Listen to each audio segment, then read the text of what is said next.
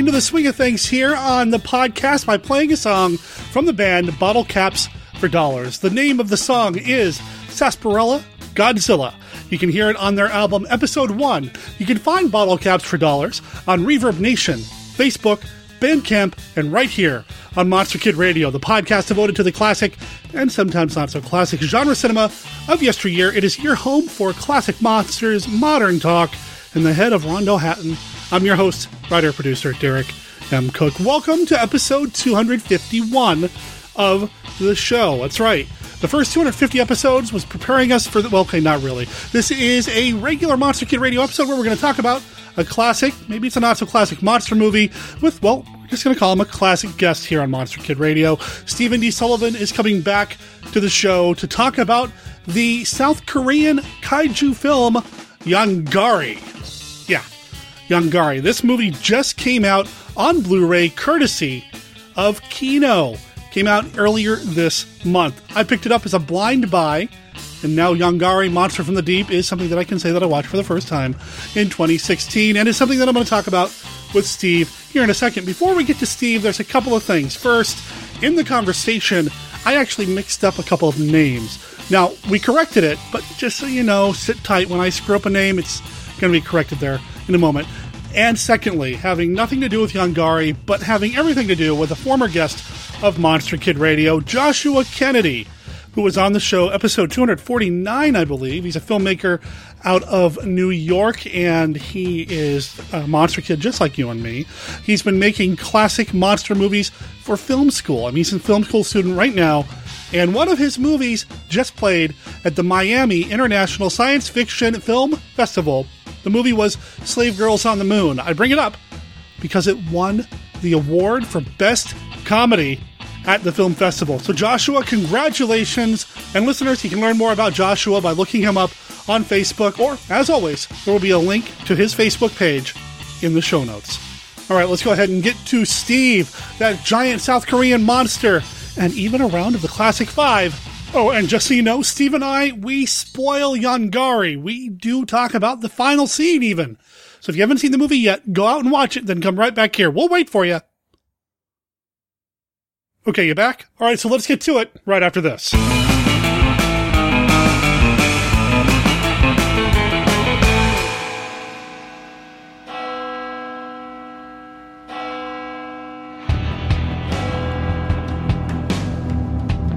Meet the slave girls on the moon, enslaved to every cruel desire of an evil madman. You have been imprisoned for having flown through the forbidden stars. Prisoner will receive a minimum of 64 years. 64 years? What about my life? The personal life is dead on the moon. Brutalized and savaged by creatures who are only half men. How was your first night, Chloe? Did you sleep well? Yes, I did. Strange. No one ever sleeps well here at Beswick.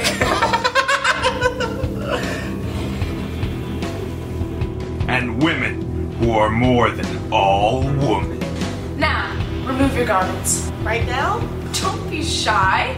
You're among friends. Now, only one woman can rescue them from the warden who maims tender bodies for his own selfish ends. Do you know what the warden's nickname for me is? Chopstick! A talent show? Yeah. The show will be our cover. While half of us rehearse, the other half will be digging beneath the stage. The warden will kill us all dead. Who is in my office? Yeah, suppose I tell the warden about this plan. Then I'll whoop your ass. But I sure as hell am not gonna die 100,000 years after I'm supposed to. We're not gonna let any of you out of our sight from now on. Even in the showers? Especially in the showers. This summer, get ready. Guns, women, pineapples, catfights, golden suits, thousands in the cast, millions in the making. Slave Girls on the Moon. Suggested for mature audiences. It's going to be awesome.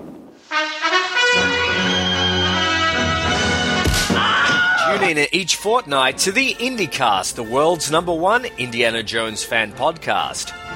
Trust me. Featuring the latest news, reviews, and interviews with on-screen and behind-the-scenes talent who help bring to life the greatest adventure movie series ever made.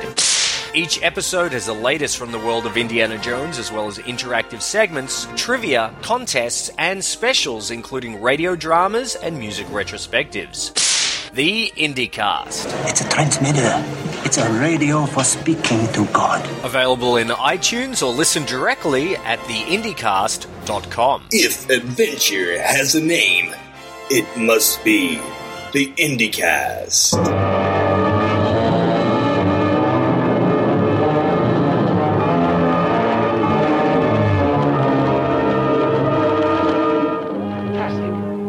There's a huge monster gorilla that's constantly growing to outlandish proportions loose in the streets. Konga, born of a scientist's dreams, bred on a madman's nightmares, brought out of the jungle and turned into a wild beast beyond man's understanding. I am your master, and you must obey me. Now you no longer have any fears. Starring Michael Goff as Dr. Decker, who stole the jungle's secrets of sorcery to distill Satan's black magic in his own laboratory. Margot Johns as the girl who becomes an accessory to murder, with Claire Gordon as the young student. Trapped with a madman in a nightmare world of fear, jealousy, and passion. Let me go! Sandra, you know I loved you! The jungle scene of color, excitement, and spectacle is thrillingly mixed with the close mystery of strange insectivorous and carnivorous plants. See them, fear them, and feel the anger and the anguish of Jess Conrad in a picture charged with powerful emotion.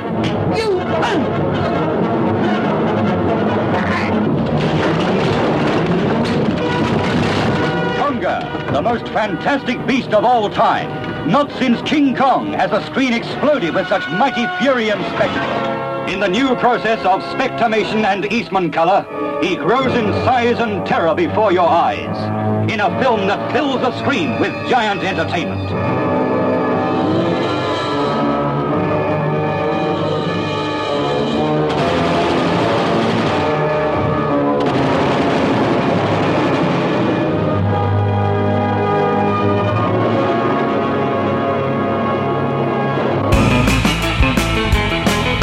Monster Kid Radio listeners, I wanted to have Stephen D. Sullivan on the show to talk about this movie because he assured me that he can correctly pronounce all the names of the cast and crew.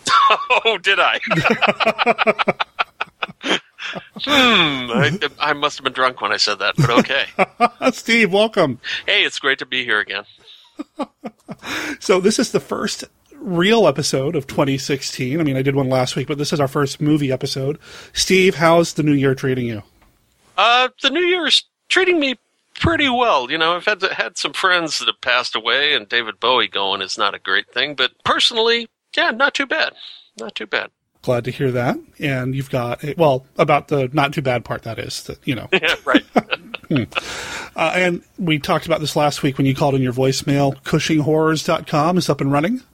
CushingHorrors.com is up and running. That connects you to my Patreon page, where Cushing Horrors may be one of the stories that end up in this arc that I'll be doing every month on Patreon. But you can also go there from sdsullivan.com. There's a big link that I made to click onto Patreon, and it'll be at the end of all the free stories and stuff too. So, like a lot of my friends, I'm hoping that to do a little bit of micropayments, where people can pitch in $1 or $2, and every month they're going to get free stories. And we're starting with Canoe Cops versus the Mummy, which some of you may be familiar with from the Christopher Mim podcast over at steuphoria.com. And this is the print version of that. So we're starting with that, and Cushing Horrors is on the future, and maybe Frost Arrow and Manos and Dracula Project. That is the Secret Dracula Project. That's the code name for it. We'll see if that also comes about. But there are a lot of exciting things going on, and people can tune in and get free stuff. Depending upon how many people show up, could be as much as once a week. Or more. Well, we'll make sure there's a link in the show notes. We did that last week. We'll do it again this week. I just am really excited because, Steve, you're one of my favorite people to have on the show. And, you know, the more that I get to know you, and I consider you a pretty good friend, but the longer that I get to know you, the more I realize that I've actually had you in my life one way or the other, going back years with the role-playing game material and that sort of thing. And just to see you continue to succeed in these things that I love, I mean, it just makes me happy. And if I can help out with that by letting people know about the site, I'm more than happy to do that.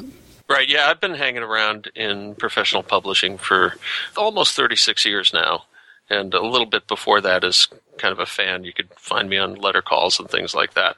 But it's a long list of things that I've worked on, and every once in a while I'll surprise somebody. I mean, you started out knowing that I'd worked on Chill, so I was one of the creators at Pacesetter of the original Chill game.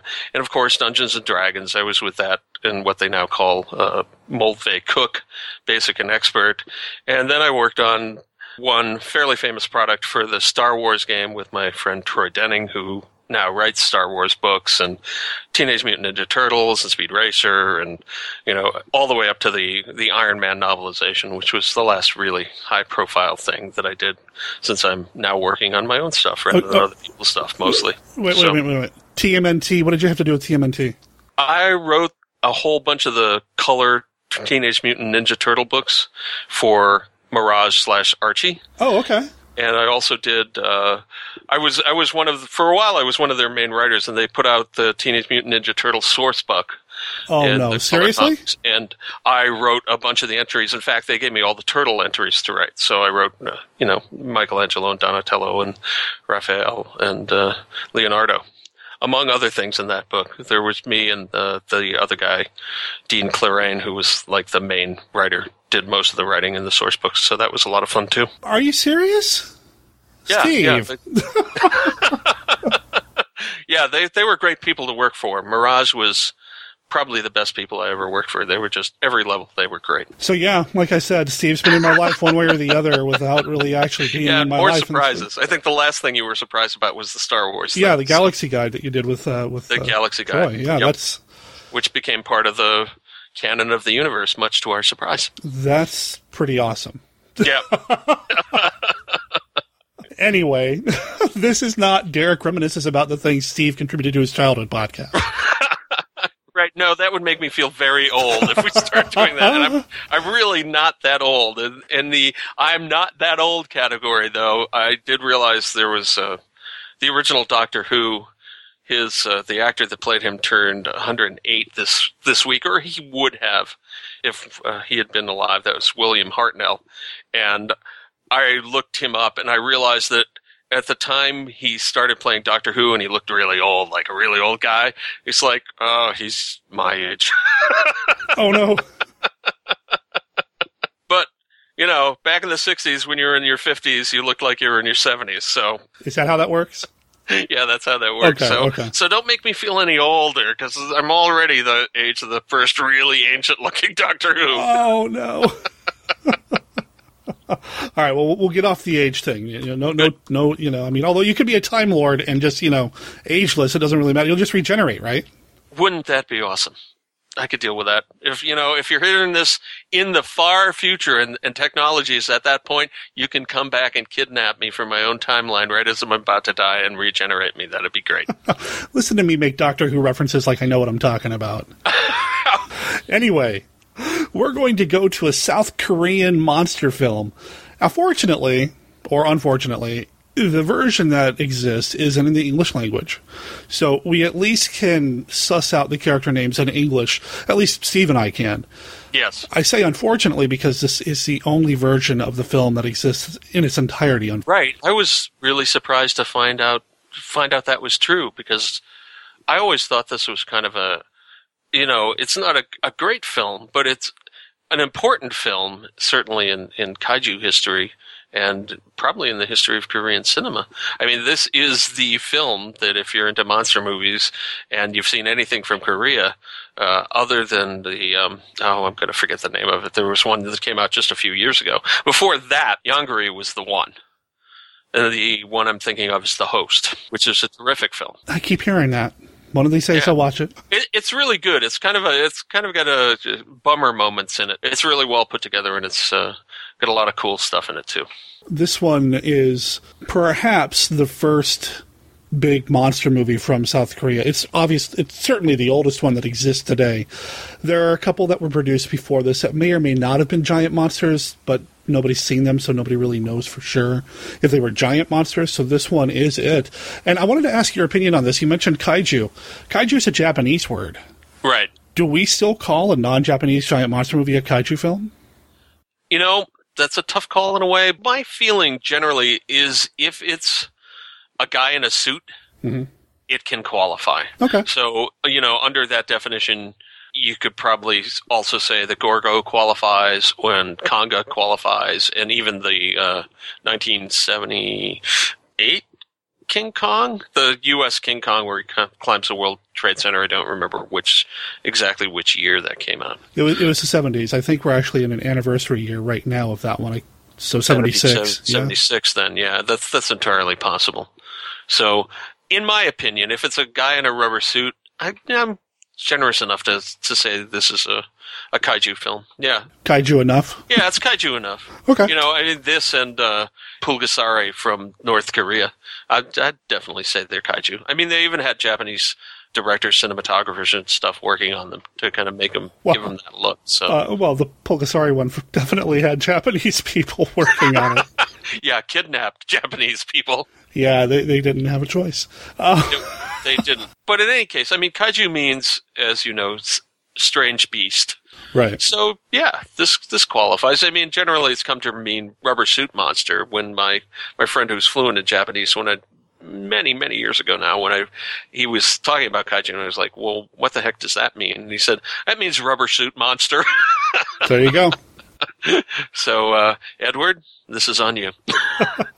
Well, we talked about the Japanese being involved in Pulgasari. There was some Japanese involvement in Yongari as well.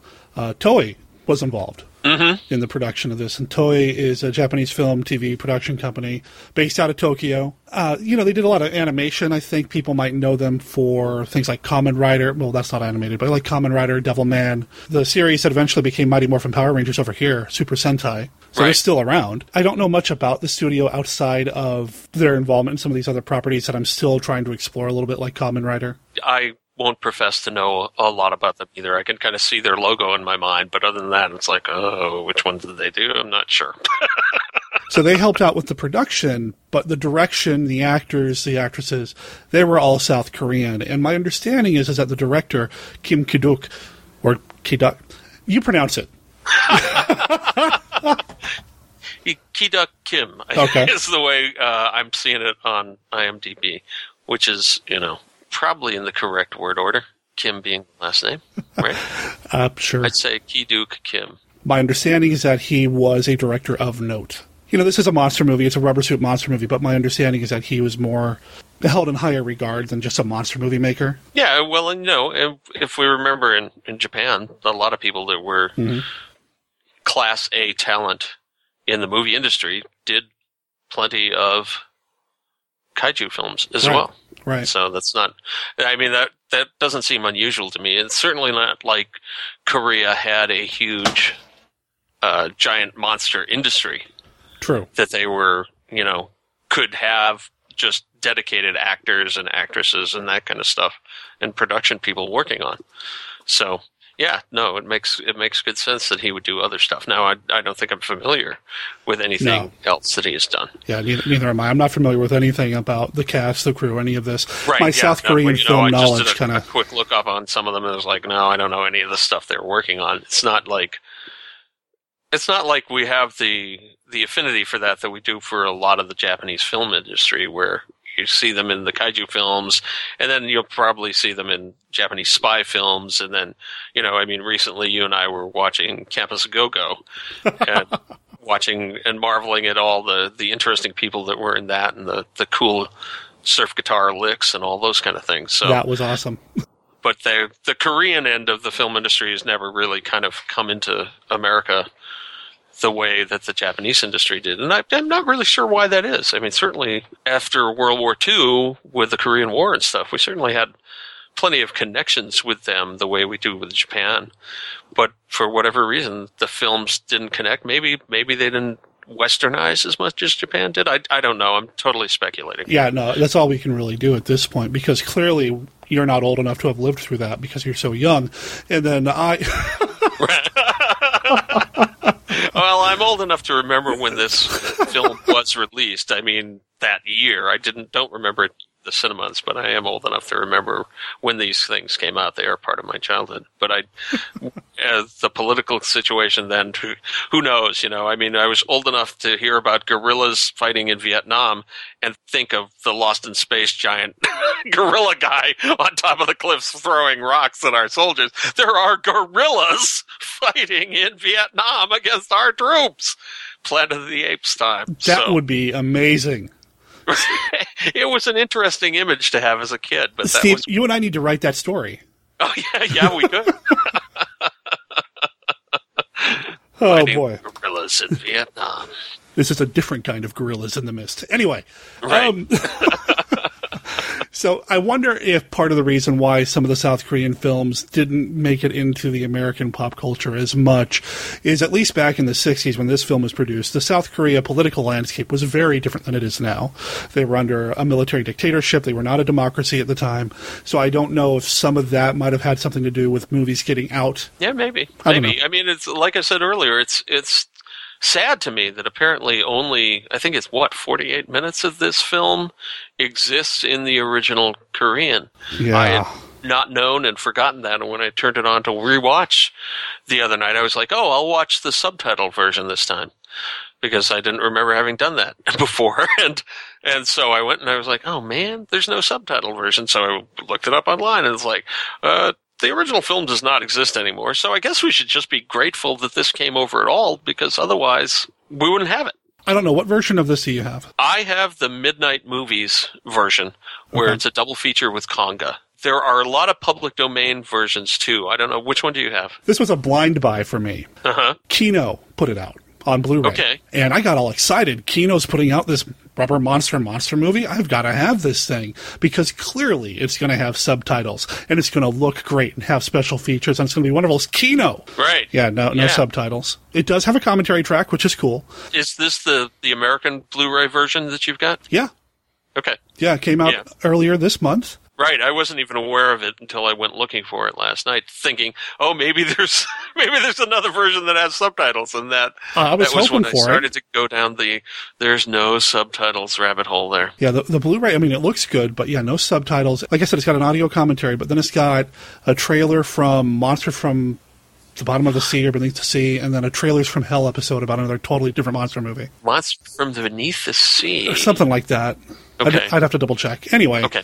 It's a couple of weird special features to throw onto this movie, but it does have a commentary track, and I did listen to some of that. So I have a little bit of knowledge, but again, there's just not a lot about the movie because it got over here, it was played in the English language.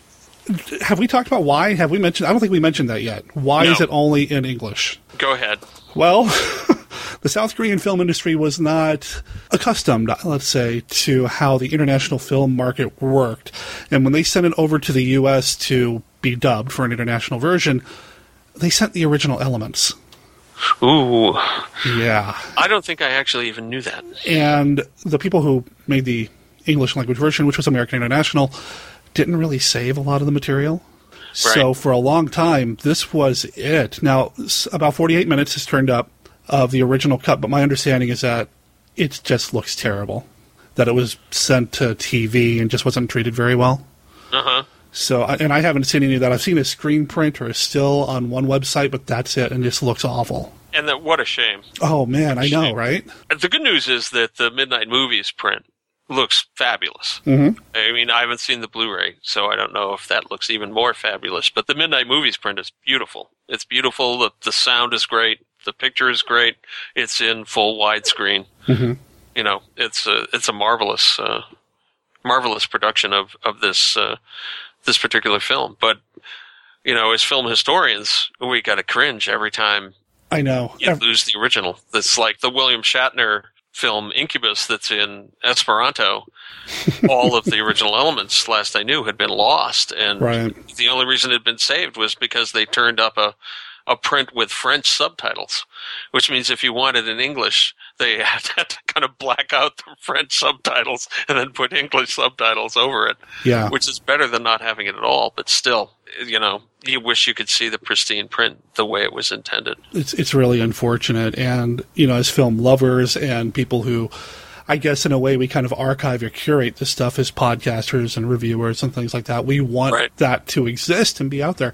I was recording an episode of the Dorado Films podcast last night with the vice president of Dorado Films, and she was telling me about some of the film labs that had, over in Italy, that had burnt. There was a fire, and it destroyed so many negatives and so many original elements of some of these films. You just can't help but, oh, man, if I had a time machine, London After Midnight was fine until they had all the prints recalled, and they had it in a storage facility that then had a fire and destroyed the only known elements of the film. So if you've seen London After Midnight out there, and it's the real version, there's probably people at TCM that want to talk to you. So, well, call me first, and then I'll hook you up. Right? Yeah, because I want to see it. Who doesn't want to see London After Midnight? Although I've heard, if you've seen the remake of it, you know that the story is not really very good. Yeah, but who doesn't want to see Lon Chaney Sr. in that makeup doing stuff? I do, even though I've heard that from people that had seen it when it came out, in the vampire costume, he walks like Groucho Marx.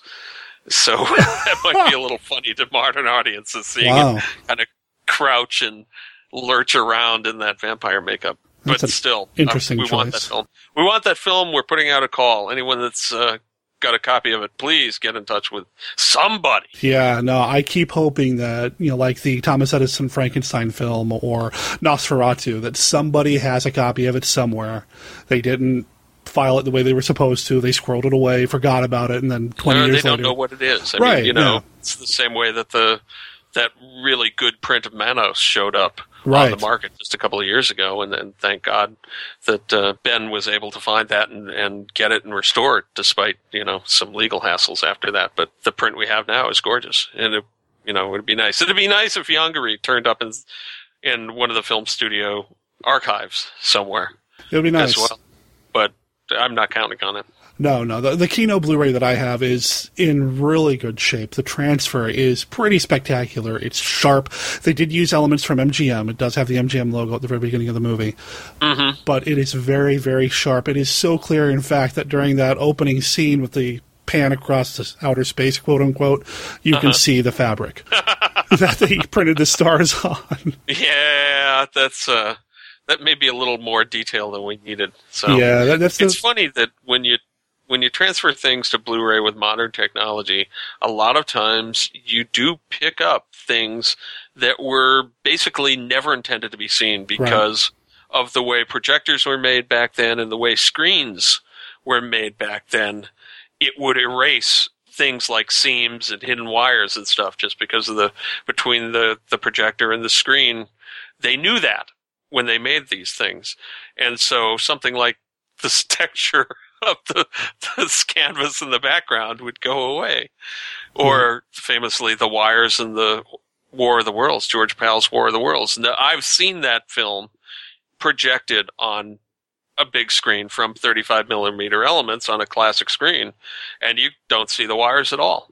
But if you go and you look at the DVD, you do, which is kind of cringeworthy. Yeah, film was a little more forgiving, back, for a lot of that. It was, and, the silver screen, which literally was a silver screen, was more forgiving, too. So, anyway. Fabric, stars, and such aside, the print looks great, or the transfer looks great. I think the monster looks great on the Blu-ray. The monster itself, for people who haven't seen this, it looks like a dinosaur with a horn on its nose, basically. Yeah, pretty much. It's kind of a T-Rex design without the short arms. Yeah, with longer arms, but... Or, if you want to be a little less generous, it's kind of a less interesting knockoff of Godzilla. Yeah, well, of course. Of course, Godzilla influenced this one. Godzilla became such a success. Of course, other people are going to make movies like that, and you can definitely see the Godzilla influence, although I also saw a lot of Gamera influence in this. Right. I mean, it was made in 1967, so it's right in the middle of the Godzilla and Gamera craze. Right. And people that were working on this, they definitely were looking at those and saying, okay, what can we take from here? What can we take from here? So we've kind of got the actual flamethrower in the mouth from Gamera. We've got the giant T-Rex kind of shape with spines from Godzilla. Mm-hmm. There are spikes on his tail, which I hadn't really even remembered from the last time I watched the movie, but that's kind of like the character Goragon in my Daikaiju Attack book. Giant monsters are destroying Japan. Daikaiju Attack, the serialized giant monster story. When I put the spikes on his tail, I hadn't realized that Yongari had them. So it's kind of a mashup of a lot of dinosaurs. It's not the greatest suit in the world. There are details of it. The scales and the textures of it are really quite nice. Yeah. But in terms of the overall design, it's not as interesting as Gorosaurus from the Godzilla series, I don't think. Giant T-Rex that fought Khan, that kind of stuff. Mm-hmm. For me, I wish they'd done something a little more interesting, a little more original with it. As it is, it's kind of a mashup of a bunch of Toho and Daiei monsters. You can look at it and say, yep, that's a kaiju monster, but it doesn't have a lot to really differentiate it from a lot of the other quote-unquote generic kaiju monsters out there. Right. And I've been watching a lot of Ultraman, so, I see so many different kaiju films, or kaiju monsters, out there, and I can imagine it can be tough to come up with something totally original. I just wish that for being one of the few, if not the only giant monster movie out of South Korea, they would have done something a little different. You wish they'd just been a little more creative. Right. Because certainly the Japanese monsters do incorporate elements from Japanese mythology, sure, and the Shinto religion and that kind of stuff. And in fact, in many ways, the people think of the monsters as just giant beasts. And in a lot of ways, the Japanese kaiju are actually kind of Shinto demon god kind of figures rather than physical monsters, which is one of the reasons my wife has a problem with giant monster movies, in the fact that she always thinks she ought to be able to kill them. Why can't they kill this thing? Why does it keep coming back? And it's like, well, hon, it's because it's not really a physical monster. They may treat it like that in the later films, but it's very clear in the early films that these are, in some sense, supernatural beings. They may have pseudoscientific origins, but they're not rational creatures. They're not creatures that live in our world in any way, shape, or form, or ever could. Right. I mean, you can definitely see something like that in GMK. All monsters, right. That's probably the most on-nose example of that, I'd think. Right, yeah. And that's one of the reasons I really like GMK, and GMK was a big influence on Daikaiju Attack, is that thought, the thought that these were mystical creatures as well as physical creatures, really permeated my little brain and said, yeah, we could, if I was doing this on my own, I could, and then I actually did that on my own. So hopefully at some point I'll do more Daikaiju Attack and you'll find out more about the backstory. Oh, man. Don't tease me, bro. I know. Well, it's like anything else. If I can make some more money with it, I'd probably go back to it. But on the other hand, if we get enough people on this Patreon page and they're all going, we want more Daikaiju Attack. Well, yeah, I had 3-4 more stories plotted out, still do. So it's on the list. Right on. Anyway, if the Koreans had been a little more, if they'd incorporated a little more of their own mythology and feeling into it, rather than kind of trying to ape the Japanese giant monsters, I think they'd have been better off. As it turns out, for me, it's kind of in the same category as Gappa, the Triphibian monster. Oh, man. Which is, it's interesting, but it's not iconic. True. So that's where I'm going with that. Yeah. Well, you mentioned some of the South Korean or just Korean mythology, and a little bit of that came into play when it came to the name of the monster. Yongari is a combination of a couple of words, Yong being dragon, and Gari actually came from Bulgasari, which is a Korean legend. So, the name at least had a little bit of Korean influence. Yeah. So there's at least there that. You go. It's just, but I don't think I could be wrong. I don't think there's a Korean demon monster that looks like this. In fact, probably not. If you see Pulgasari actually I think is a much more interesting monster design.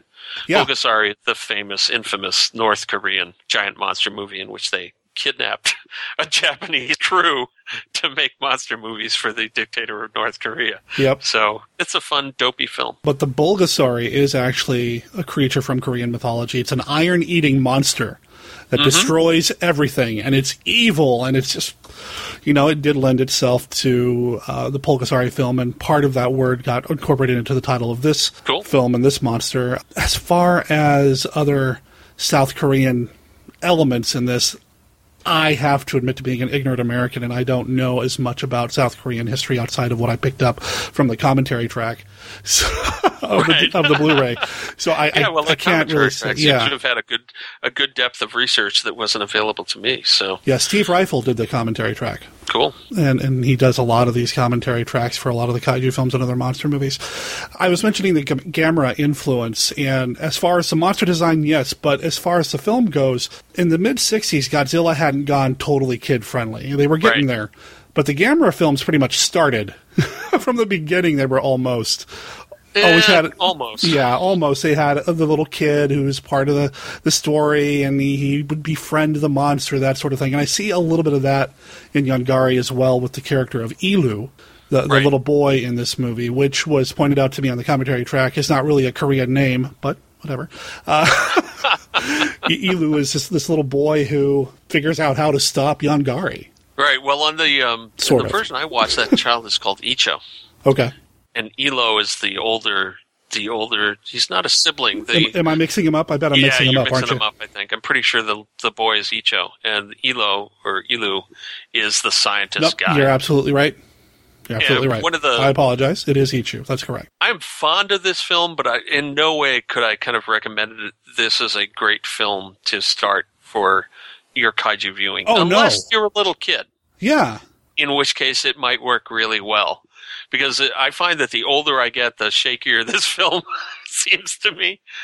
One of the problems I have with the film is, looking at it as an author and a lover of such things, is that the human elements of it never quite come together. They never seem to make a whole lot of sense. We start with a wedding of a couple of characters, but then one of them is a test pilot who flies rockets and, like every other test pilot and the movies can fly anything that has wings or rotors or anything that goes up in the air. And, and he and his new bride are interrupted in their wedding night. It's like, what kind of society is it where you're on your honeymoon and your father-in-law calls you and says, hey, come back to work right now, kid? Wow, that's kind of weird and strange. And then they never follow that up. It's like, it's not really clear how any of the characters are related to each other. There's the sister who is older than Icho, who is, I guess, going out with a scientist, sort of, though at first they seem adversarial. It's not really clear how the relationships work. And maybe it was clear in the Korean edition, or maybe it would be clear to people in the Korean edition. But in our edition, even if you look it up on IMDb, only 3 of the characters have names. You can't figure out even the names for the other ones. It makes it a little hard to get into the film when it's hard to figure out who are these people, how are they related to each other, why do they care about each other.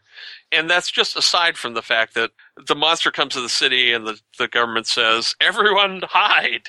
Yeah. And the scientist and his little brother and the little brother's sister, instead of hiding, they go running right toward the monster.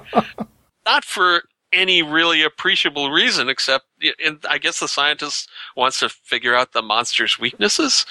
And the little boy loves monsters, and the girl's trying to keep the other 2 out of trouble, but completely fails at doing that. There's a lot of stuff in the movie like that just doesn't really work in terms of a narrative thing, as opposed to, the really human narratives in the last couple of Godzilla movies we talked about. And that's one of the things that makes a really good kaiju film separate from a not so good kaiju film, is that the human characters have arcs and they have some kind of story to them that you can relate to, even if it's as simple as the heroes are reporters and they're reporting on the event and the bad guys have something going on. In this film, there aren't really any bad guys. There's no real human subplot. And even the connection of what's going on with the monster, it's like, first the astronaut goes into space and he's looking for an atomic test in the Middle East, they say, which is very strange. And then somehow, apparently that sets up a series of earthquakes that proceed in a line all the way to Seoul, and that we find out that Yongari is responsible for these earthquakes. If you look at that, it just doesn't make any sense. It doesn't make any sense how it could be the Mideast and then get all the way to Seoul. It doesn't make any sense that the earthquakes would have to basically proceed through North Korea to get there, and somehow North Korea is not even mentioned, but, that's politics of the time, I guess. There's a lot of stuff that doesn't make sense, and a lot of ways that the people behave that don't seem to make any sense in a grown-up, rational world. But on the other hand, as I was watching, I was thinking, if you're a kid and you're watching this, you're probably really loving it, because the kid is always doing something interesting. He starts off by hitting the newlyweds with an itch ray, which makes them stop their car and start taking off their clothes. And then he's running off to find the monster himself, and he gets separated from his parents, and he goes through the sewers. He comes up, he can see the monster. Later he hits the monster with the itch gun to see what happens. From a kid's fantasy standpoint, it works okay, but if you actually try to make a coherent story out of it, you just don't have enough information to make it really, really work on a grown-up level. I think you're right. I think when you watch the movie, you can tell that all the characters are related in some way. They all have relationships, but what those relationships are, never tell you. I don't really know. I couldn't tell you. Like I said, maybe it was obvious in Korean. Right. And the dubbing on this is actually really pretty good, I think, overall. It seems like, I don't know for sure it's the Titan Titra group, but it sounds to me like one of the main characters is being voiced by Peter Fernandez, who worked in that group and on Speed Racer and stuff. So the dubbing is pretty good, although there's one point where they run into a military guy I wrote that down. Go ahead. If you've got the quote, give the quote. I only got the first part of it, where the scientists are trying to get into a base area. They want to help out or whatever, and they're stopped by a couple of guards who tell them that there are missiles coming. They're using guided missiles. And then another line, and there's another pause, and then he just says it again. And I can't help... He says it like 3 times. Yeah, they're using guided missiles. It's almost like they've run into the guard as Torgo from Manos the Hands of Fate. Yeah. It's like, there's no one here like that. There is no one here like that. No one is here like that. It's like it's just going to say the same thing over and over again. As someone that's a fan of dubbing, I found it odd that maybe that's what the exchange was in the original language. But come on, dubbers, couldn't you change that, at least that little bit of weird, repetitive dialogue up for us? I did think the dubbing overall was good. Like you said, I thought it fit, but every once in a while there are some dialogue exchanges that just seem off like that. Right.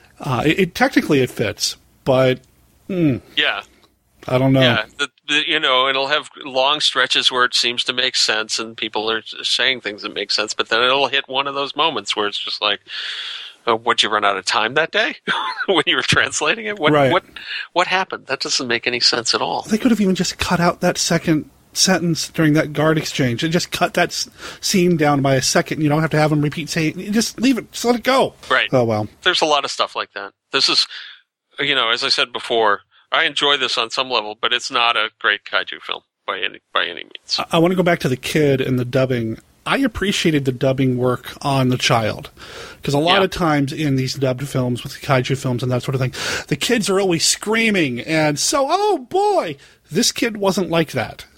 And I appreciated that so much. It was actually dubbed by a child, too. And a lot of times it's not. A lot of times it would be like Corinne or June Foray or one of these famous voice actresses that would come in and do the kid voice as well. This one, it doesn't seem like that. It seems like there's an actual kid actor doing the lines. And I appreciated that because it sounded more realistic to me. It wasn't, like I said, that over-the-top, almost bad anime style of, oh boy, let's go, Right. So I really liked that. And if you've seen enough anime, though, you know that the original voices are like that too. They're exactly just aping the style. Yeah, so I did appreciate that. It seemed a little bit more naturalistic. As far as the different relationships, I mean, at the time, and I don't know how it is now, but at the time, it wasn't uncommon to have 3 or 4 generations all living under the same roof, so you would have these huge relationship units. But again, as an American viewer, I would have liked to have known who was who within the different relationships. Right. And what the connections were. I actually went back and I watched the beginning of the film again with the weddings. Mm-hmm. Well, there's not really a wedding scene. It's like the married couple leaves the wedding, and then we get a bunch of chat with the people that were at the wedding. And I thought, clearly I wasn't paying attention. That must have filled in these relationships for me before the action started. And I went back and I watched it, and it was like, no, it was all just small talk. It didn't kind of tell us anything about who these people were. I almost got the feeling that the scientist and the astronaut might have been brothers. Maybe? I don't know. Or maybe the 2 women were sisters somehow, but that doesn't seem to be right either. So were they all just good friends? I don't know. And the fact that you don't know does hurt the film. It means that when something happens, you're not really sure what the stakes are worth. Right. That's a little disappointing. That's true. And you mentioned the father-in-law interrupting the honeymoon. The honeymoon scene starts, I think, in the most odd way. Yeah. You're not going to be one of those nagging wives, are you? Right. Well, I mean, it's, as they pan in, I'm like, okay, this is clearly the honeymoon, and is this before or is this after? What's going on here? And the husband is asleep in a chair. Yeah, I certainly remember my honeymoon night, and I definitely fell asleep in the chair while my wife was getting ready in the bathroom. I'm sure all of us can relate to that, huh, guys? That's happened to every one of us, and all you married women. I'm sure that your spouse that's exactly what happened. Right. Right. And then it's like, okay, come back to work. Stop your honeymoon. Yeah, just as soon. Yeah, as soon as the wife finally convinces him, a little sexy time's about to happen here. Dad calls. Right. I'm sorry, honey. I gotta go. No, first it's like, I think my dad's playing a trick on me. Okay, the last person that I would want to hear from is my father or my wife's father when that's about to go down. Right. Yeah, exactly. that is, I mean, that's, in some ways, that's goes back to the old kind of hazing honeymoons where your friends would try to follow you and sing below your window and that kind of stuff. So maybe that's what's going on, but still, at the point that I pick up the phone and it's the father-in-law and he's saying, hey, I need you to come back to work right away. You're the only person that can do this job. I think at that point I'd be saying, I'll talk to you in the morning, Dad. Yeah. If I didn't just say something that we won't say on Monster Kid Radio. But he does call him into work, and he does show up, and of course that's what kind of moves the story into, there's this traveling earthquake that you talked about that happened in the Middle East, which I thought was an interesting place to place. Yeah, very strange. Potential earthquake or and the weird bomb thing tests. Is they're sending the astronaut up to do reconnaissance. They're shooting a space capsule up to do reconnaissance on this distant possible nuclear explosion, right? It's like, wow, don't they have spy planes? Yeah. This is 1967. There were spy planes then. There were, I think the Blackbird was even flying then. In America, of course, it may have been top secret, but the idea of shooting a space capsule up to check out something on the ground just seems, it's kind of wacky on the face of it. It's doubly odd because at the time, South Korea didn't really have a space program. So all of this, we're at a space station, that's all science fiction. None of that existed then. So why send a space capsule up? The only thing I can think is that maybe because the government was a military dictatorship, they didn't want certain technology to be known outside. I don't know. Yeah, it's a very odd way to get into the story. Even for the time period. It is, and it creates this false kind of, we lost contact with him. What's going to happen? And the wife is all concerned. It's like, here's a moment of drama. No, it doesn't matter. He reaches out to him. It's all kind of negated. It didn't matter. That whole scene didn't need to be there. This is one of the reasons why I'm really sad that the Korean cut of this film with the original language is missing, because part of me thinks that these kind of issues, the kind of issues that make this not make sense to me in the 2000s, or even if I'd seen it as a kid, and I did see it, when I was a kid, though not the first release, things like that wouldn't even made sense then. If we had the Korean translation of it, maybe it would be more clear what was going on. Maybe it'd be more clear why they thought this was a valuable thing, why they're sending up what looks like a Gemini or a Mercury space capsule. That has the ability to land. That has the ability to land with retro rockets. Yes. Why they're sending that up with a guy in it to physically look out the window and tell them what's going on in the ground. It's a very odd approach to surveillance, even for the 1960s. What can you see? Well, look out the window and tell... Yeah. Mm-hmm. Right, exactly. You're in orbit, look out the window and tell me what you see on the ground. That's exactly how I would do it. Yeah, absolutely. Well, they had to put all their special effects money into the monster suit, so that's the best they could... I don't know. Right. Who knows? I don't know. Maybe they just wanted to say, hey, we've got a space program. Yeah. This is the near future in which we have a space program to see if we can do cool stuff with it. Maybe. We keep talking about the Korean translation, the Korean language version of this. At the end of the commentary track on the Blu-ray with Steve Rifle, and maybe this is me giving a spoiler about a commentary track, but he talks about some press material that was sent out around the world from the studios trying to promote the film, and there is one in broken English that talks about there being the biggest wedding in the country and Yongari being sent off to another planet to live happily ever after along or away from everybody else. And none of that happens in this film, which makes me wonder if some of the Korean language might have implied or discussed the kid convincing everybody to send the monster off to another planet to go live by himself and not hurt anybody anymore. Or right. I want Strangely, everybody to... the same thing that happened to Gamera at the end of the first Gamera film. Right. Right, or this big wedding, what do you want to have happen now? I want them to have the best wedding in the world, who knows? But I feel like, again, that's kind of lost. It is, and it's a shame. Instead of being sent off to another planet to live alone, away from people that it can hurt, they pretty much kill Yongari at the end and totally. They totally kill him. They totally kill him. They kill him in kind of a gruesome way, too. It is, really. I'm like, oh my goodness, they've sprayed him with stuff that's killing him, and now he's lying there bleeding from the anus. That's really... Spoiler! Well, I had forgotten that little detail.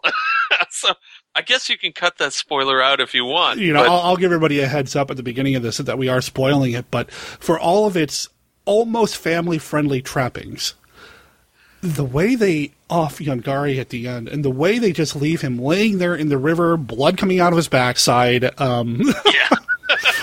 it's not pleasant. No. At all. No, it's not. It actually, when it happened, and I'd forgotten that was his demise. When it happened last night, it was kind of horrifying to me. It was enough that he died. But the blood, I couldn't help but think, if you live in an old house like we do, there are rodents in the house occasionally. There have been in the past. And one of the ways that you get them is with the standard rodent poison. And those of you who know anything about science know that the poison is generally warfarin, which is a blood thinner, which basically causes these poor creatures to bleed out from various parts of their bodies and kills them that way. And I couldn't help but think, it's like this poor guy, he's like a mouse caught in a horrible trap, and there he is lying by the bridge just bleeding out. It's awful. It is awful, and a lot of times in these movies, at least some of the Gamera films and some of the more kid-centric Godzilla films, if anything bleeds, it's a bright red paint-looking blood. It's green. Or it's green, yeah. The blood that, like in Gamera, the blood that comes out of Yongari, it looks it's gruesome. It's gruesome. It's not like somebody just poured some red paint on the water and called it good. It's gruesome. It looks plausible. Oh, God. It's got a great... and there's another scene where a guy walks into a room and he's all bloodied because he got trapped by Yongari's rebel or whatever. I was really surprised to see that as well. That every once in a while there's this touch of, it's a monster movie. They do horrific things. That also brings up the conflict in our Western minds anyway as to what's appropriate for a kid's film. True. Because certainly having a guy mangled in a car crash coming in and kind of bleeding out on your floor with the key piece of evidence in his camera. That's a little gruesome for a kid's film, as is the poor monster collapsing, dying in the river and bleeding out at the end of the film. It's just like, but, you know, I mean, in some sense we're used to, or we should be, those of us that are kaiju fans and fans of Japanese cinema, and world cinema for that matter, are used to the fact that standards are different in different places. And Sure. the standards for nudity and gore in Japan have always been much different than here, and when I was in England briefly at the end of the 1970s, there were, topless women on TV all the time and on page 3 of the major newspapers. So, you get a little used to it, but it's still startling. It's startling, and then, of course, not just with world cinema, but the time. I mean, in the 80s, you can have a topless woman in a PG movie here in the States. Beastmaster has a topless bathing scene, and it's rated PG. Yep. So, I mean, the time can impact that as well. Yeah, absolutely. And I'm not sure you can take off your clothes in PG-rated films anymore. Right. Which is, I think is actually a step backwards, because the kind of stuff that goes on in PG-13 films. Oh, boy. Don't get me started. Yeah, Did we need another rating? Couldn't we actually allow people to be a little more grown up in PG and then push it up to R the way it used to be? But thank you, Steven Spielberg, for inventing PG-13, so you could rip the heart out of some guy in Indiana Jones and the Temple of Doom. And blow a gremlin up in a microwave. Right. Yeah. Although I don't think that one was PG-13, but it was around the same time that kind of got people thinking. Right, yeah, it was definitely the heart ripping out scene. Yeah. Spielberg did not want an R rating for his Indiana Jones film, but he definitely wanted that heart ripping scene. Sure. Definitely wanted. When you got to rip out a guy's heart, I mean, you got to, and then send him alive into the pit. So it almost sounds like something that might happen in one of my versions of Manos. Huh. Interesting. Anyway. So the reason I bring up the gruesomeness and all of that is because a lot of the research that I did online about this film, there are so many people that talk fondly about having watched this movie as a child on Saturday afternoon TV. Right. And it makes me wonder if any of that they saw on television was cut as well, I don't know. I don't remember. I know I saw it around the early 1970s on television, and I don't remember the horrible, gory ending to it, or the guy, bleeding from the head, coming in and delivering a camera before he presumably just dies the way everybody looks. Yeah, because when he comes in, they take his camera, and that's sad. Right. They don't really deal with him. They take his camera, everyone looks at the floor where he's lying down, dead, probably, and then just move on. We never hear about him again. And that's another, again, this is not a great film. That's another knock against the film, is that the scenes where the world leaders or the whatever they are, the military is kind of talking to each other, those scenes, for the large part, seem completely disconnected. They really do. From the rest of the film. Mm-hmm. It's just like, now we're going to talk about Yongari to fill up time here before our next monster stomping sequence. So, and again, since we don't know, we know that one of those guys is the father of one of the women on the honeymoon, we think, but it's never really clear. So it's not like we have a lot of reason to care about what these guys are saying and what they're doing and that kind of stuff. It almost seems like they were just aping things they'd seen in Japanese monster movies, Japanese kaiju movies, without kind of getting the context of them, if you understand what I mean. Sure, no, it's like they tried to copy the kaiju formula with very broad strokes, but they never really dialed down into what, at least, well, we've talked about it quite a bit, what we enjoy about a lot of these movies is the balance between the giant monster action and this really cool, sometimes espionage-like story happening with the humans. Right, yeah. The balance between the humans and the monsters is what makes the best of these really work well. And this is again, this is not one of them. It's more interesting as an oddity and as a kid's film than it is as a giant monster classic, for certain. It's interesting, though, that you mentioned that the end of the press kit said that they take the monster and they ship him off somewhere where he can do no harm. I also watched the 1999/2000 remake of Yongari, which is done with CGI with an largely English-speaking cast, pretty much, and that's just, it's a weird thing. The CGI looks about on the level that you'd expect on a sci-fi film from, 10 years ago, even though it was claimed to be state-of-the-art when it came up. But at the end of the film, Yongari is actually shipped off to some place where he can live in peace. Oh. After saving the Earth from, in that one, Yongari is discovered as a pile of ancient bones of a giant reptile far larger than any Tyrannosaurus. And then there's some scheme of a guy that wants to make money with it somehow, but aliens come and use a beam from outer space and regenerate Yongari into a giant monster and then proceed to teleport him different places to cause havoc. It's about as disjointed and weird as it sounds.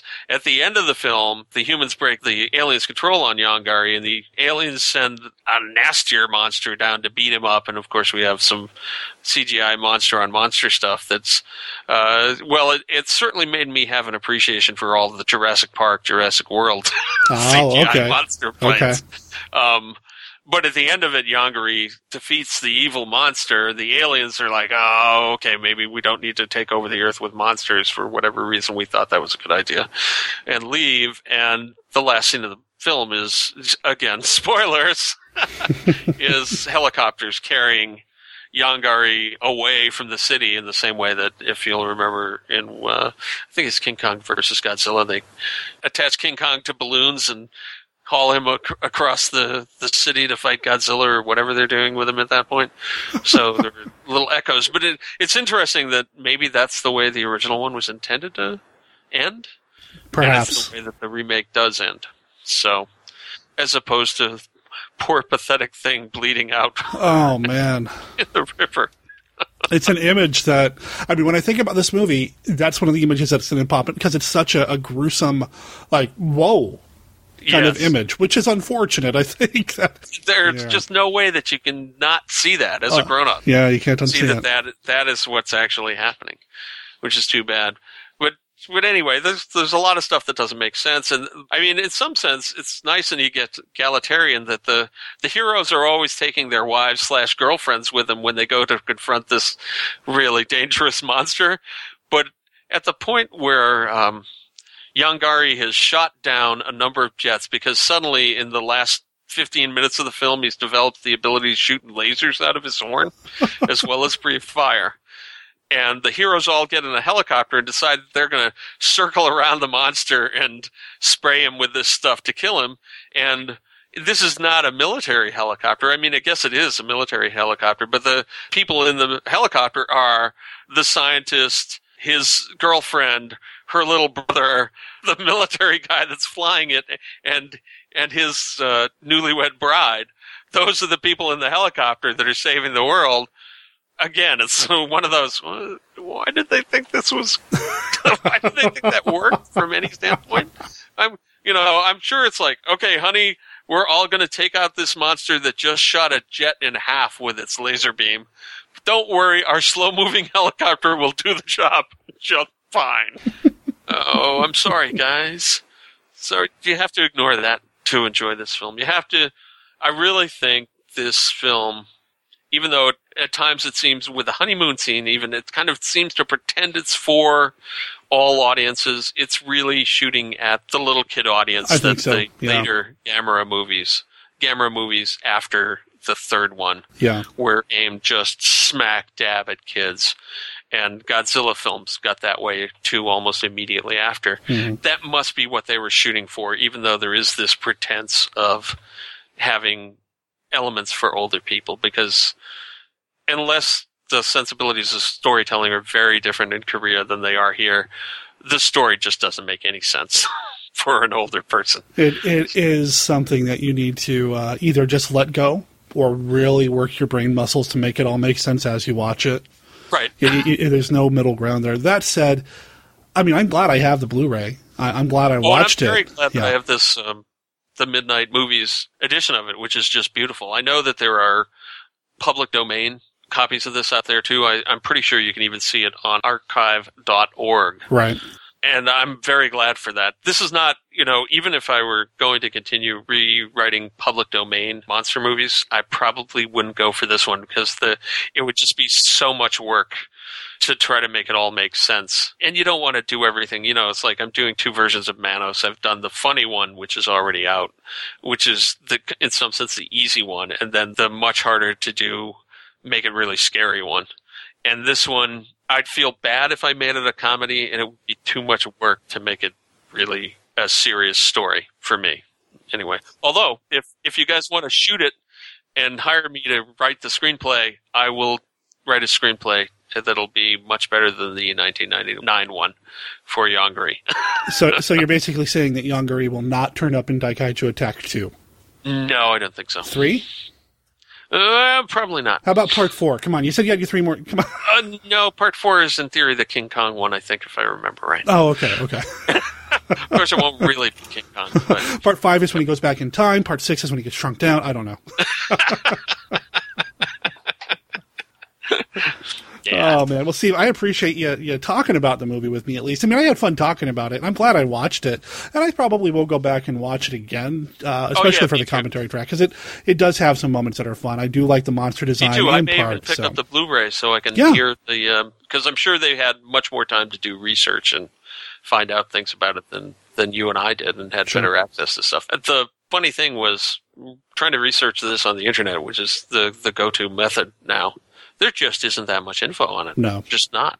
Well, Steve, again, thank you. I appreciate it. And I wanted to do something else with you before we let you go. Oh, cool. Have we ever played the Classic 5 with you? Never have. Well, let's do it. You up for it?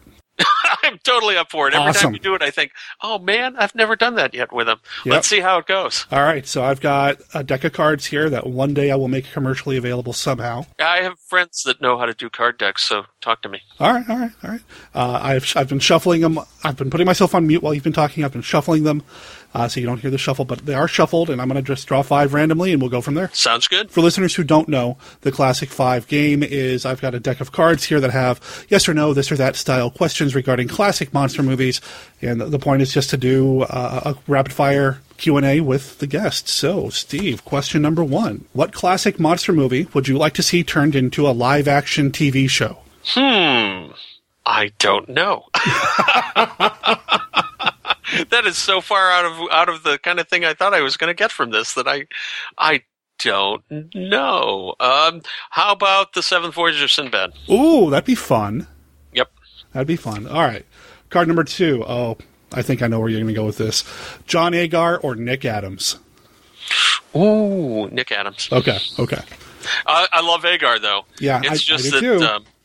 there are a couple of films that Nick Adams is in that are probably in my top 20. Really? Favorite films, yeah. I love Monster Zero, for one, and the Frankenstein Conquers the World is really... If he were in The War of the Gargantuas, that would be a pretty perfect film. Yes. But we'll have to settle for the Frankenstein one, which he's awesome in. Have I talked with you about the movie, I think it's Mission Mars, with him and Darren McGavin? Is that the one that has like the weird eyeball thing on Mars that looks at them from the spaceship and stuff? I think I've so. seen it. Yeah, we haven't mentioned it together, and I've only seen it once, and the print was really crappy. Yeah. But it's a strange film. But I dig it. Stuff Nick Adams is in is cool. I wish he'd lived longer. I wish he'd done more. Yes, I agree. All right, card number 3, question number 3. The Munsters or the Addams Family? Addams Family. Okay. Yeah, I like the Munsters a lot, too, but the Addams Family it holds up much better, and it's a much more interesting kind of concept. I think so, too. Although the Munsters is fun, just popcorn. Oh, yeah, enjoyable. It's great fun. I've got seasons of both on DVD. I've got the Munsters movies and stuff. So, Son of Dracula or Dracula's Daughter? Ooh. I need to do a rewatch on both of these. I like Dracula's Daughter, but it's kind of slow and weird in a way. The script for Son of Dracula is really, really good. I've just always had, and Paul McComas will take me to task for this, I've always had trouble with Lon Chaney playing Dracula. Uh-huh. If Bela Lugosi were in that movie, that would be the clear winner. I guess I'm going to go with Son of Dracula because I think, I don't know. Well, we're going to forgive Lon and go with Son of Dracula. Okay. Fantastic that you mentioned Bela because he's on the last question here. What Bela Lugosi role should Boris Karloff have played? Oh, my. Oh, that's... Well, the trick is should. Because mostly I would not trade Boris and Bela. The thing that springs to mind immediately is Boris Karloff would have been a terrific Dr. Miracle in The Murders in the Rue Morgue. But Bela Lugosi is terrific in that film, too. So I hate to kind of do that. It's like trying to pick something that Bela did that Boris could have improved on gets hard, because a lot of the stuff that you'd want to get rid of Bela Lugosi from is a lot of his Poverty Row things. Mm-hmm. And I wouldn't want to do that at all. It might have been fun if they switched roles in the Raven, just to switch them, so that Bela is the mad killer and Boris is the scientist. That might be fun. So I guess I'll say the Miracle role. Not that I want to get rid of Bela in that. I'd actually just like to have seen Boris's take on that. It would be interesting. I love Murders in the Rue Morgue, but yeah, I could see that. Do you have one for that? Is there something that springs into your mind? Oh man, I guess my immediate would be just switch them in Black Friday as they were supposed to be in the first place. But that's a cheat. That one is hard, and no, I can't think of anything off the top of my head. I'd have to think about it. Yeah, it's hard because most of the films that they did together are really, really good, and most the films that they did separately that you would have liked to have seen the other one in are really, they're really, really good at it. Probably right after we hang up this call, something will pop into my head. Oh, sure. Yeah. That's how it works, my right? Boris and Bela database, which is a real thing that I've used to try to keep track of which of their films I have and don't have, and I'll go, oh yeah, Boris would have been so much better in this. So it would have been funny to see Boris in any of the Ed Wood films, though. Oh, wow. Pull the string. Snips and snails and puppy dog tails. That's awesome. Pull the string. Oh, that's great. I love it. Oh, I love it. That's great. Okay, that's it for me now. I want to see him in... Yeah, it would be fun. Ed Wood directing Boris Karloff. Wow. Ed Wood, it's Boris Karloff. That's a thing. Yep. Well, Steve, again, thank you for taking the time to chat about Yongari with me, and we'll have you on the show again in the future, of course. You're one of your regulars. I love having you on the show. Oh, I love being on the show. It's a lot of fun. Definitely. I enjoy it as well. SDSullivan.com is where people can find everything they need to know about you. And that'll click you through to the Patreon, or you can go to CushingHorrors.com to get there directly. And if you want to see Manos, you can go to ManosFilm.com as well. And before we leave, I want to thank everyone that had really nice things to say about our Godzilla podcast that you and I did together recently. That seemed to be very popular online, and people wanted more of them, and I'm sure we'll do more of them, won't we? Oh, yeah, definitely. I mean, there's a lot of kaiju films. I like talking about the Godzilla movies with you, and then Tony Wendell from the Gigantic Project. I always enjoy chatting with him as well. So I think between the three of us, we're going to have them covered here soon. Cool. Which on the one hand is good, but on the other hand, then we're going to run out of movies to talk about, right? Because there's no other monster movies out there than those. We will have no more movies to talk about. Right on, man. Well, again, thanks, Steve, and you have a good rest of your day, all right? Yeah, you too. And happy 2016 to you. Happy 2016 to you and everybody else out there. SDSullivan.com or CushingHorrors.com. That's where you want to go to find out more about what Stephen D. Sullivan's got cooking. He's got a lot coming up. Steve and I chat a lot off mic through Facebook, email, that sort of thing. And I know he's got big plans for 2016, and he wants you guys and gals to be part of them. I'm excited to see what he comes up with. I've been listening to his story, Canoe Cops versus the Mummy, over on the Christopher R. Mihm audiocast. I dig it. It's got mummies, it's got the Canoe Cops, and it's on Christopher R. Mihm's podcast. I'm a huge fan of Mihm's work. He's a friend of the show, and not to get away from Steve, but you're going to hear more about Chris here in a second. Anyway, SDSullivan.com. Check him out. Steve, thanks for taking the time to be part of the show and part of the Monster Kid Radio, your regulars. I really wish you the best. I mean, you've inspired me over the years, even before I knew you. So if there's anything that we can do here at Monster Kid Radio to help support you, well, we're all about, you know what? You know that I'm all about it. Today, modern man is preoccupied by the mysteries of outer space. Scientists are probing farther and farther away from Earth. And yet, here on this very world we live in, are hidden mysteries. Mysteries better left alone. For if they are disturbed, they could destroy the world. And now, an expedition goes to a strange South Sea island.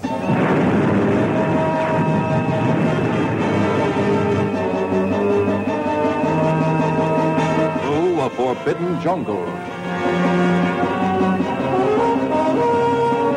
To a forbidden village. Breaking taboos that anger the gods. Papa angry.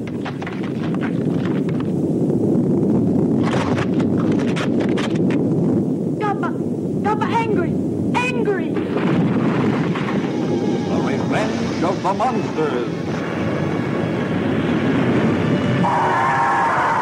Kappa!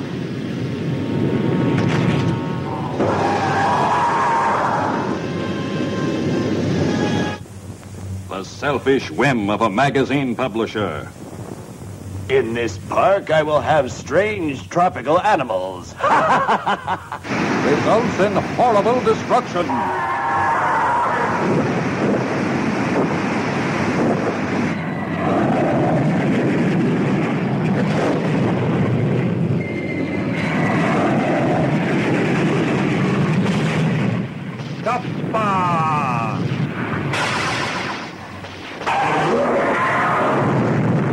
Nothing can stop them.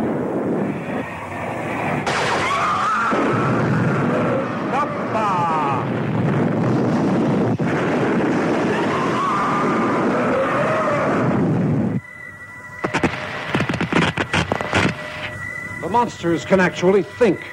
And in addition, they can communicate with others of their own species.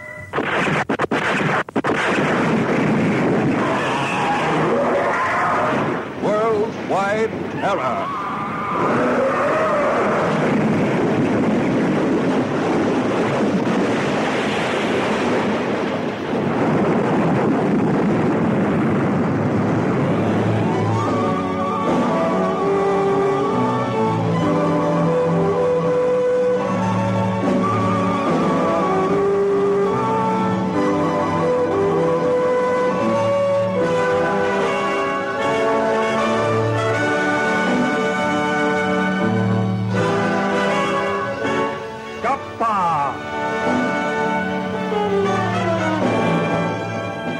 Coming soon.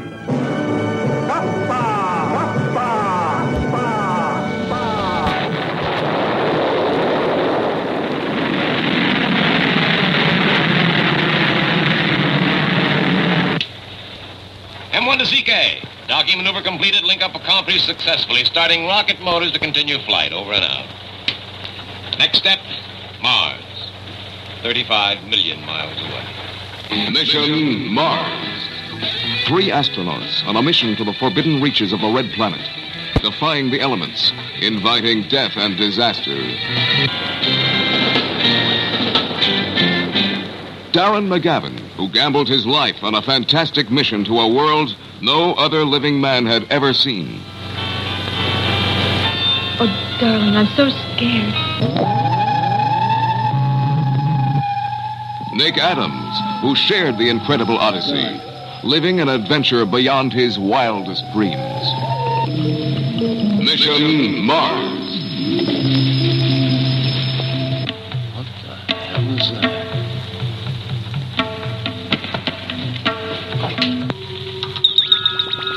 They met their destiny on a planet that time forgot. An adventure that smashes the barriers of man's imagination. Watch out, the ball is opening!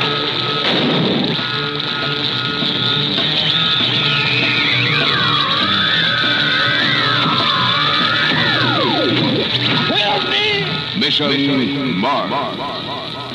Journey into double terror with the late night double feature. With X, the fiend from beyond space, and the Wall People. a crew of interstellar explorers must fight an unstoppable alien fiend from beyond space, hell-bent on consuming them all. Will they survive? Can they survive? And on the same program, a man must fight to save his only child from the clutches of strange invaders who use their advanced technologies to steal sleeping children through their bedroom walls. Are your children safe? Two terrors to tear you apart in the Late Night Double Feature. Hello, this is Writer Director Christopher R. Mim, the master of the Mimiverse. You're listening to Monster Kid Radio with Derek M. Cook, the greatest person I've ever met, sure. You can leave that out. Keep it. Yongari, Monster from the Deep, like I said earlier, was released on Blu-ray by Kino earlier this month. As of right now on Amazon, you can get it for $16. I've been real interested in what Kino's been doing lately. They've been putting out a number of classic cult horror movies, science fiction films. They also put out The Phantom from 10,000 Leagues. At the same time, they put out Yongari, so I'm going to be talking about that here in the near future as well. Last year, they put out a Blu-ray of The Erotic Rites of Frankenstein, a Jess Franco monster movie. Just lots of good stuff coming out of them, so pay attention to what they've got going on over at KinoLorber.com. Hey, before we wrap up, I want to talk about something that somebody posted on Facebook the other day. Scott Woodard posted on Facebook the other day something that I think monster kids all over need to know about. Scott is one of the men behind the G2V podcast and about a dozen other shows. And he simply posted a link and said, Derek, you know about this, right? The link was www.whitezombiroadshow.com. Turns out, in October, White Zombie's going to be hitting the road. We're going to see the film play in some locations across the country. So far, I'm seeing LA, Denver, Chicago, New York City, and Miami. So that's 5 cities. Hey, guess what? There's a 6th. It's Portland, Oregon on October 8th, 2016. White Zombie's going to be playing here in the area. If you're a local, put this on your calendar. I know I'm going to be there. We're going to start planning a Monster Kid Radio crash early so we can get as many people out there. I don't know where it's playing. I don't know the details. I know the website says that this is going to be a unique experience in every city. Stay tuned for details. So whitezombiroadshow.com. Head over there, follow the link in the show notes. And just so you know, when you go to the website, the trailer for White Zombie, at least the audio plays right away. Kind of like this. From Haiti, land of the voodoo, comes the most infamous cult of all. Bela Lugosi as Murder Legendre. I see death. Master of the undead damned. The sinister power behind the White Zombie.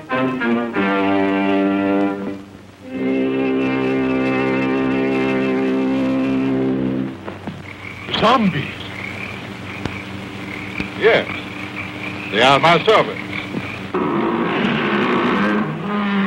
This soul killer takes men from their graves to be his slaves.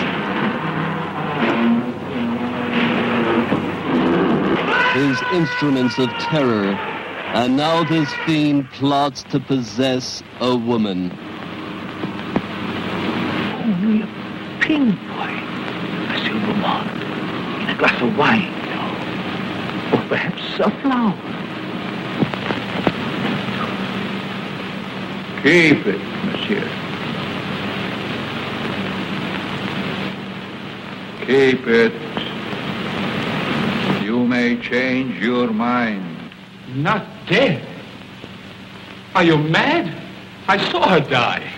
The doctor signed a certificate. I saw them bury her. Captive in the borderland between life and death. Her brain drained of the life spark. The White Zombie obeys the unholy commands of her demon master.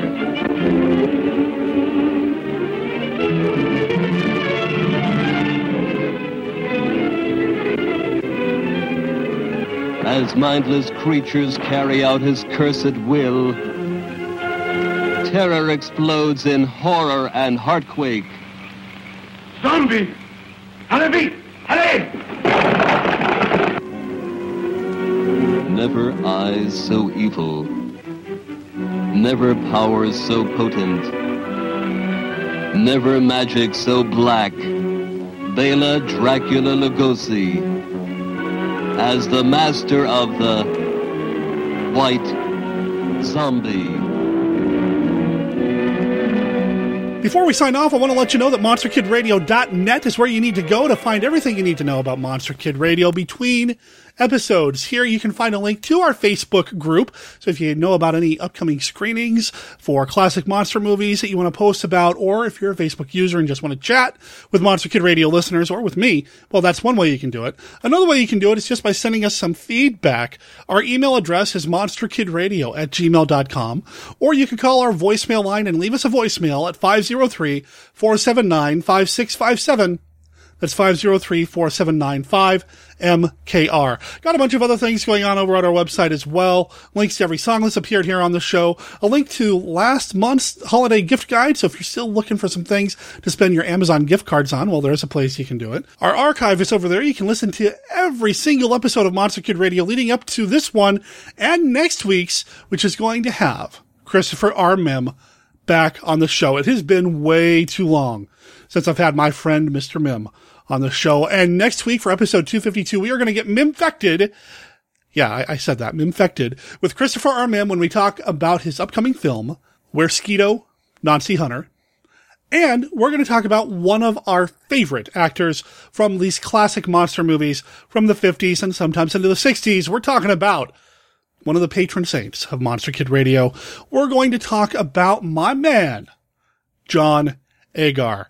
That's going to be a lot of fun. I am looking forward to having Chris on the show next week. And if you have any questions for Chris, well, try to get them to me by Friday night through one of those contact methods that I mentioned earlier, Facebook, email, or voicemail, and I'll run them by him. I'm recording with him this upcoming Saturday, the 23rd. So if you get it in before then, I can ask him whatever questions you have. We can talk about whatever we want. It should be a fun conversation. Between now and then, though, remember that Monster Kid Radio is a registered service mark of Monster Kid Radio, LLC.